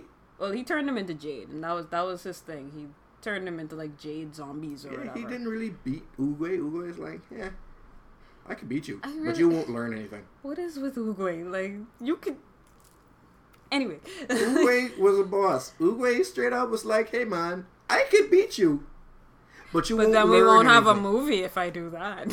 Like, even in the end, when Oogway was there, it's like, hey, man, I gotta beat Guy. But we wouldn't have a movie if I did that. It's like, so what do I do with this power? I don't know. You figure it out. Jesus. So, Kai beats, I'm using air quotes, Oogway. And then he comes and just beats the Five, minus Tigress, who didn't do much of anything in this movie. Nope, she did not do much. I was digging her robes. Angelina Jolie she just wanted to get paid and leave. I can't... See, she was Angelina Jolie did her role as Tigress really well in the first two movies. But she didn't have much to do. And, okay, with Po in this third movie, I feel as though they were trying to make him just a little bit too... strong, if that makes sense. No, they did. Like, he's overpowered. He's supposed to be the Dragon Warrior. Yeah, we get that. But he's supposed to build up to being really good at Kung Fu. Even in part 2, where they've established that he's gotten significantly better at it, he still couldn't beat Tigress. No. Like, in a straight up one-on-one fight, he still cannot beat Tigress. So he still has to learn. I guess not anymore. He learned this ancient panda technique, and it's just okay. No, he got the friend power up. Sure. Everyone threw their hands up and gave him his ki, and he, instead of throwing the spirit bomb at Kai, he absorbed it into himself. That's how he got it. Right. That's why he's so strong. That's stupid. Yeah. But that's just it, and that was my biggest issue with Kung Fu Panda as a series. Is more so like, whereas most series you would see growth, you didn't really see much growth. It's more like it was just handed to him. Yeah, in part 1 and part 2 there was the most growth, which is in part 1 he was already strong enough to fight Tai Lung. He was already strong enough to fight him. He just needed to believe that he could fight him. Yeah. That was it. That was the whole thing. There was no secret ingredient for the whole thing. Right. It's just you. And the thing about it is, even his teachings with Master Shifu is what helped him. Like, when he was looking for the scroll, he imagined it was a dumpling, and that's what actually helped him. Like, he learned to fight through food. Yeah. So that helped him visualize. In part 2, it's like, okay, you see the improvement, whereas, like, hey, he's been a dragon warrior for quite some time. Yeah. I expect him to be a bit better. He's now keeping up with the 5. Right. But then he got some shit happen to him, and then he just magically mastered inner peace. Like, yeah, he was traumatized, and yeah, he got scarred and shit, but I mean, like, hey, man, he got some advice, and it's like, I could do this technique that I never saw before. I saw once, and I've never trained before in my life. Hey, man, Shifu said it himself. You have to go through some extreme pain in order to master inner peace. I think it kind of helps that Po is not a character who's, like, generally miserable to begin with. Yeah, he's a pretty happy guy. And in part 3, he just got this fuck off power up. I deeply apologize for all of the fucks said in this episode. I don't. I'm not taking them back. No, you but can't. I'm sorry for them. You literally can't. I have to edit it, and I'm not taking them out. Just, I think, if you're gonna waste your time doing a sequel, not everything is gonna be perfect. Not everything is gonna be good. But it's like, the things that always catches me about sequels is like, should have just put this energy into doing another original instead of like taking a universe that already exists, taking one that you successfully made better the first time, and then you try to do it again, and it didn't work out. See, that's the thing. It was because at the end of part 2, they left it on, I guess, a cliffhanger, because it's like, Po's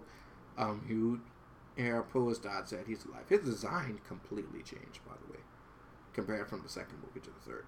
So it was like, okay, so there's gonna be a Kung Fu Panda 3. Yeah, you like, know that. No questions about that whatsoever. They left that open. So they left it open-ended. So it's kind of like, you expect there to be part 3. But it's kind of like, the plot of part 3 was, it was something, I wouldn't say it was bad. Correction, I won't say it was terrible. It was bad. It's because it was a plot that you see coming a mile away. Yeah. The fact that his dad didn't teach him initially was already like throwing up some warning flags. The fact that he was there all the time and they were bonding and still no learning. Okay, no problem. Maybe he hasn't seen his son in such a long time. It's been years since he was an infant. That, maybe this is a thing. Only come up, well, I can't teach you because I don't know it. There it is.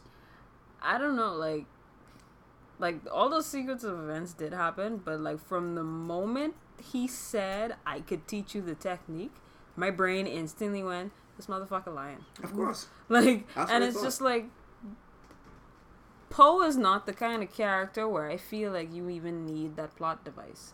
Like, you're his father. He hasn't seen you since he was a literal baby. As far as he was concerned, there were no other pandas left. You didn't need to lie to him for him to go. Like, straight up. There was zero reason for you to have to lie to him. I mean, they tried to throw in a subplot between the two dads. Yeah, and it was stupid. Yeah, it was dumb. Like, it didn't need to happen. Like, my biggest issue with... Like... Well, not my biggest issue. I lie. My issue with how the movie ended, it was like, you've seen Kung Fu Panda 1 and 2. That's really all it is. Mm-hmm. He learns a lot. He learns a lesson, and then that's it. Yeah. He wins. That was the end. Like, I think I remember having this thought after we came out of the theater. Like, the story could have, I think, been okay if they had just tweaked one or two things, because they insinuated that Po's dad knows how to fight. Yeah, in the second movie. That's the reason why I was so confused. Yeah, but he didn't do any fighting in this. There was not that I remember. any fighting in the second. Yeah, you're right. Yeah. But if he was strong enough to defend not only himself, but some of the other villagers from the wolves, then clearly that man knows what he's doing. That's number one. So if Kai could only be defeated by this quote unquote, mythical fuck off technique that I don't even fucking that know only pandas know, I guess. Why not just have Kai aim for the panda village? And that would give Poe more than enough incentive to go to that village. You don't need to lie to him, and you can just have him build a relationship with his dad. Like, make it awkward initially. Like, they're trying to, you know, figure shit out. They don't know how to be father and son. Maybe show him grieving over the loss of his wife. Maybe do that instead of just make them exactly the same right out the break. Oh, we're both fat. We like to eat. Yep, that's my boy. Yeah, we had some quirkiness too that you only could have gotten from me. Yeah, I felt like that. Like, don't you think it would have been a much more interesting movie as, let's say, like, Poe's mom sacrificed herself to save him. Like, what if his dad was kind of holding a little bit of resentment because of that? Like, not necessarily directed at Poe, but maybe he just didn't know how to handle that. Yeah, it's kind of like that could have been a whole other kind of movie if they took that route. But yeah, it's kind of like I didn't even know you were alive as far as I knew you both were dead. Exactly. And, like, you know, but they played it safe. And it's crazy to me after Kung Fu Panda 2, all of the things that they did in that movie. You just... Shen killed the guy. Straight up, like, oh, you Kung Fu master. Let's see how well you fare against the gun, so. I ain't even talking about Master flying around. I'm talking about the wolf with the one eye. I get straight up through blades into this dude's throat, boy. That poor wolf.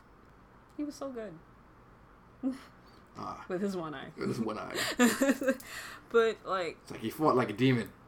He was so big and snuggly. Kind of posh and cuddly. I like that wolf. I miss that wolf. But, like...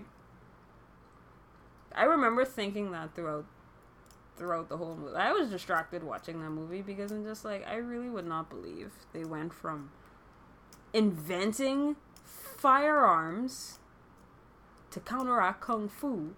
I would not believe they went from a plot like that to,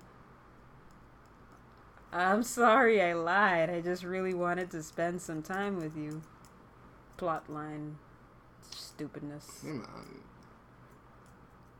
It was I can't even remember what Kai's motivation was throughout the movie. Like, the fuck do you want, son? Where did you even come from? I think he just wanted the masters of certain things.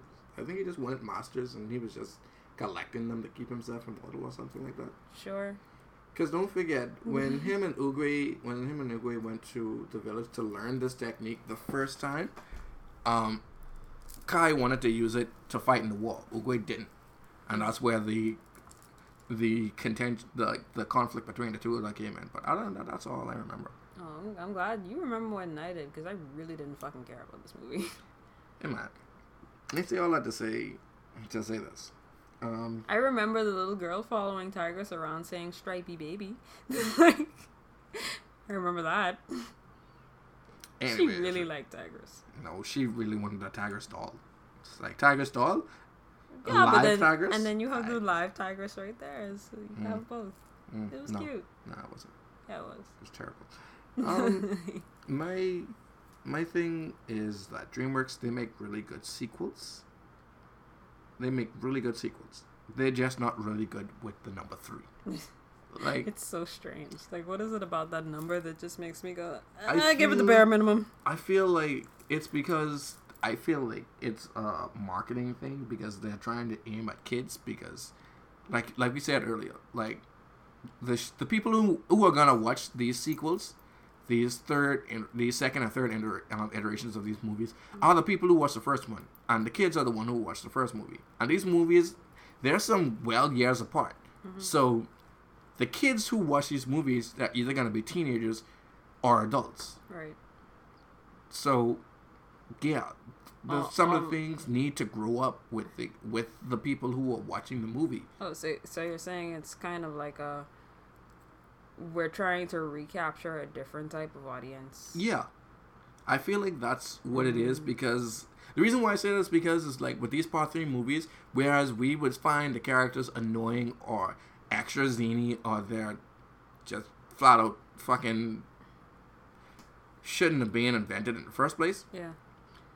The kids who watch they who would watch the find movies, them. they would find it funny. That's like how when you watch Olaf Died, you laughed and that kid was crying. Oh no, I laughed because the kid was crying. I Oh. didn't laugh that Olaf died. I laughed because he started crying because Olaf But died. that's what I mean. It's kind of like the movies that we grew up on, they should grow up with us. But unfortunately, where some of us are past that mature, past the point where it's like, I'm too much of an adult to watch these movies, you know. So they have to make these movies for kids, and unfortunately, kids don't have money. Yeah, that is an interesting, I guess, idea because like it has enough nostalgia to it that the adults that originally watched the first set of movies would want to come and watch it, and they would most likely have kids. They would be in the age bracket where they would have kids, so they take a kid to it. Yeah, that's... And if that is the case, that's pretty messed up. Not really, because no matter what, the whole thing is, I'm producing this to tell a story, but the story needs to make money so I can make the next movie. Yeah. And sometimes the team that works on these movies is like, hey man, we did this one story so good, yeah, let's go work on a new project. And like the executive's like, no, hold off on that new idea. How about a part 2? I mean, I guess we could do a part 2. All right, bring a part 2. Damn, I'm really burned out of the series. All right, time to go make this next movie. Hey. Did I tell you, you could go and make a new movie, Slave? Work on part 3.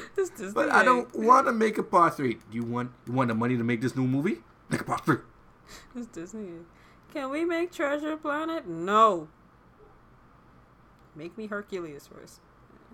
Can we make Treasure Planet now? No.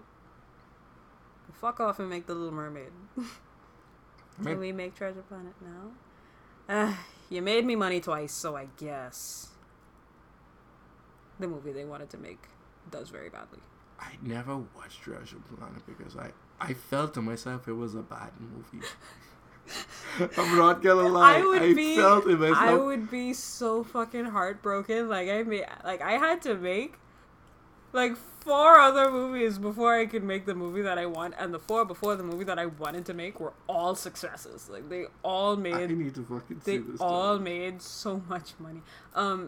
Lindsay Ellis actually does a video breaking it down, and that's where I got the joke, because that shit is hilarious to me. In actuality, it scored a 7 out of 10, 7.2 out of 10 on IMDb, 69 on Rotten Tomatoes, the best number that exists, and 4 out of 5 on Common Sense Media. And in actuality, 96% of people like this film. I didn't download. None of them were kids though. I didn't fucking watch Treasure Planet. My thing is that I felt like, even as a child, I thought like Treasure Planet doesn't look interesting. Even like when they had the toys at McDonald's and stuff like that, I was 12 back then, so it's like, nah, I'm good. Like, because I honestly mixed up Lost City Atlantis, and Treasure Planet. I always mixed the 2 of them up growing up. So it's like, I'm just not going to watch either of them because I don't know which one was the good one.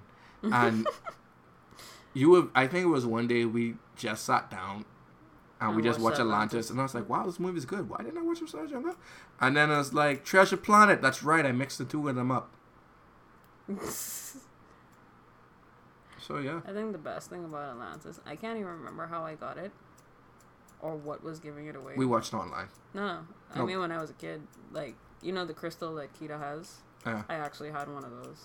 Oh, you're so cute. In real life. Like, when you twisted it, it lit up. Oh, you're so cute. What Shut up. I was being envied because of that crystal, okay? Like, I bet you were the talk of the preteens. I was stunting on my fellow 6th graders, okay? You were the cream of the grits. You were the cream of the grits. You were the mustard on the hot dog. Sequels. Yeah. I think maybe we should continue our sequel discussion, because I actually really, because I'm watching Avatar: The Last Airbender again, I would like to finally have a detailed discussion about the whole Last Airbender versus Legend of Korra debate, which to me it doesn't necessarily have to be a debate. To me, they're two different entities. But I can see why people have their grievances with The Legend of Korra. People need to stop being butthurt. One thing I did hear, and it's from somebody that I appreciate their work and their opinion on things, is that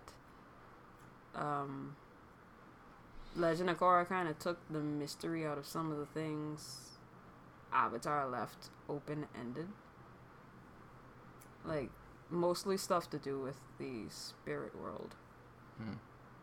But I think it was the I can't remember the episodes with Avatar 1. Yeah. That was in season 2. Yeah. It's more like learning that people learned how to bend from the original benders, i.e. the animals, right? Some people feel as though a lot of that mystery was kind of taken out with Rava and Vaatu, where it's just supposed to be like an obvious symbolism for balance, good and evil, all that stuff, you know. But the message was kind of lost because it basically says, it's basically supposed to say that Rava cannot live without Vaatu and vice versa, right? I.e., there will be good in your bad and bad in your good. Yin yang, all that jazz. But if Vaatu wins, we're all fucked. I mean, so where is the good in that bad? And I can get behind that argument. Literally, if Vaatu wins, we are all fucked. So I mean, humans are fucked, not the spirits. The spirits were because literally anytime Vaatu got in control, all of the spirits became like demonized versions of themselves. That's true. So it's like, have your good with your bad, except in that situation, the good must win. Period. The end. I mean, yeah. Vaatu, he is the worst villain in the whole series. Oh, that was so Anyways, weird. Before you go into too much thing, because I feel like you get working up your core tangent. No. We'll save that for another episode. But yeah, if you're gonna waste your time doing a sequel, please refer to your previous plot points and try not to redcon them, Frozen. Hey man, man, as long as DreamWorks brings out a movie, I'm gonna be happy. I don't fucking care. I like DreamWorks as a studio, and I am naturally biased towards DreamWorks because if I remember correctly, I think one of my favorite movies when I was growing up was from DreamWorks, if I remember correctly. No, it's not a thing. It's from... Or be like Pixar and keep your sequels to a minimum.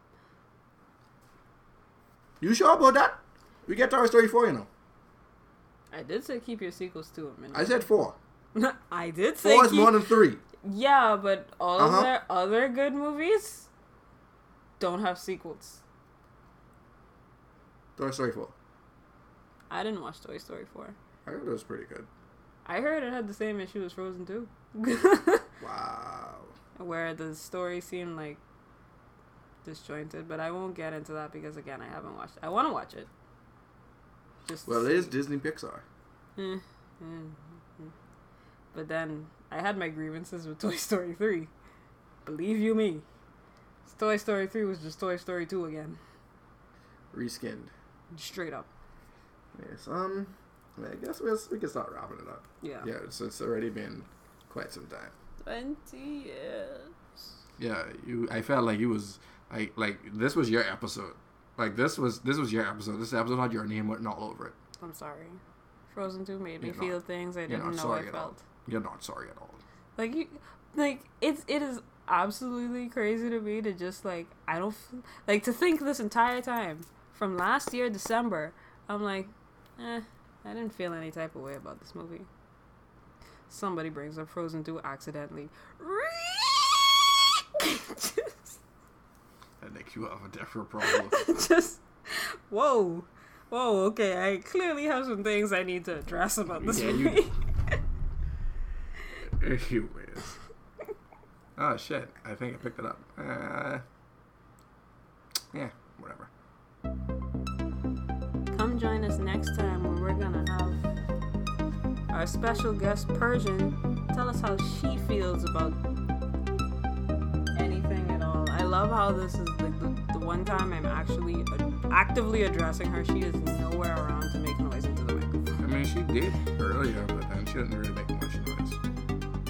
She just came in, mewed a little bit, and then left. Correction, she mewed a little bit, and then I took her off my lap, put her on the floor. Maybe she's on the bed. No, she's not. Hey, watch her later. Anyways, that'll be it for this episode.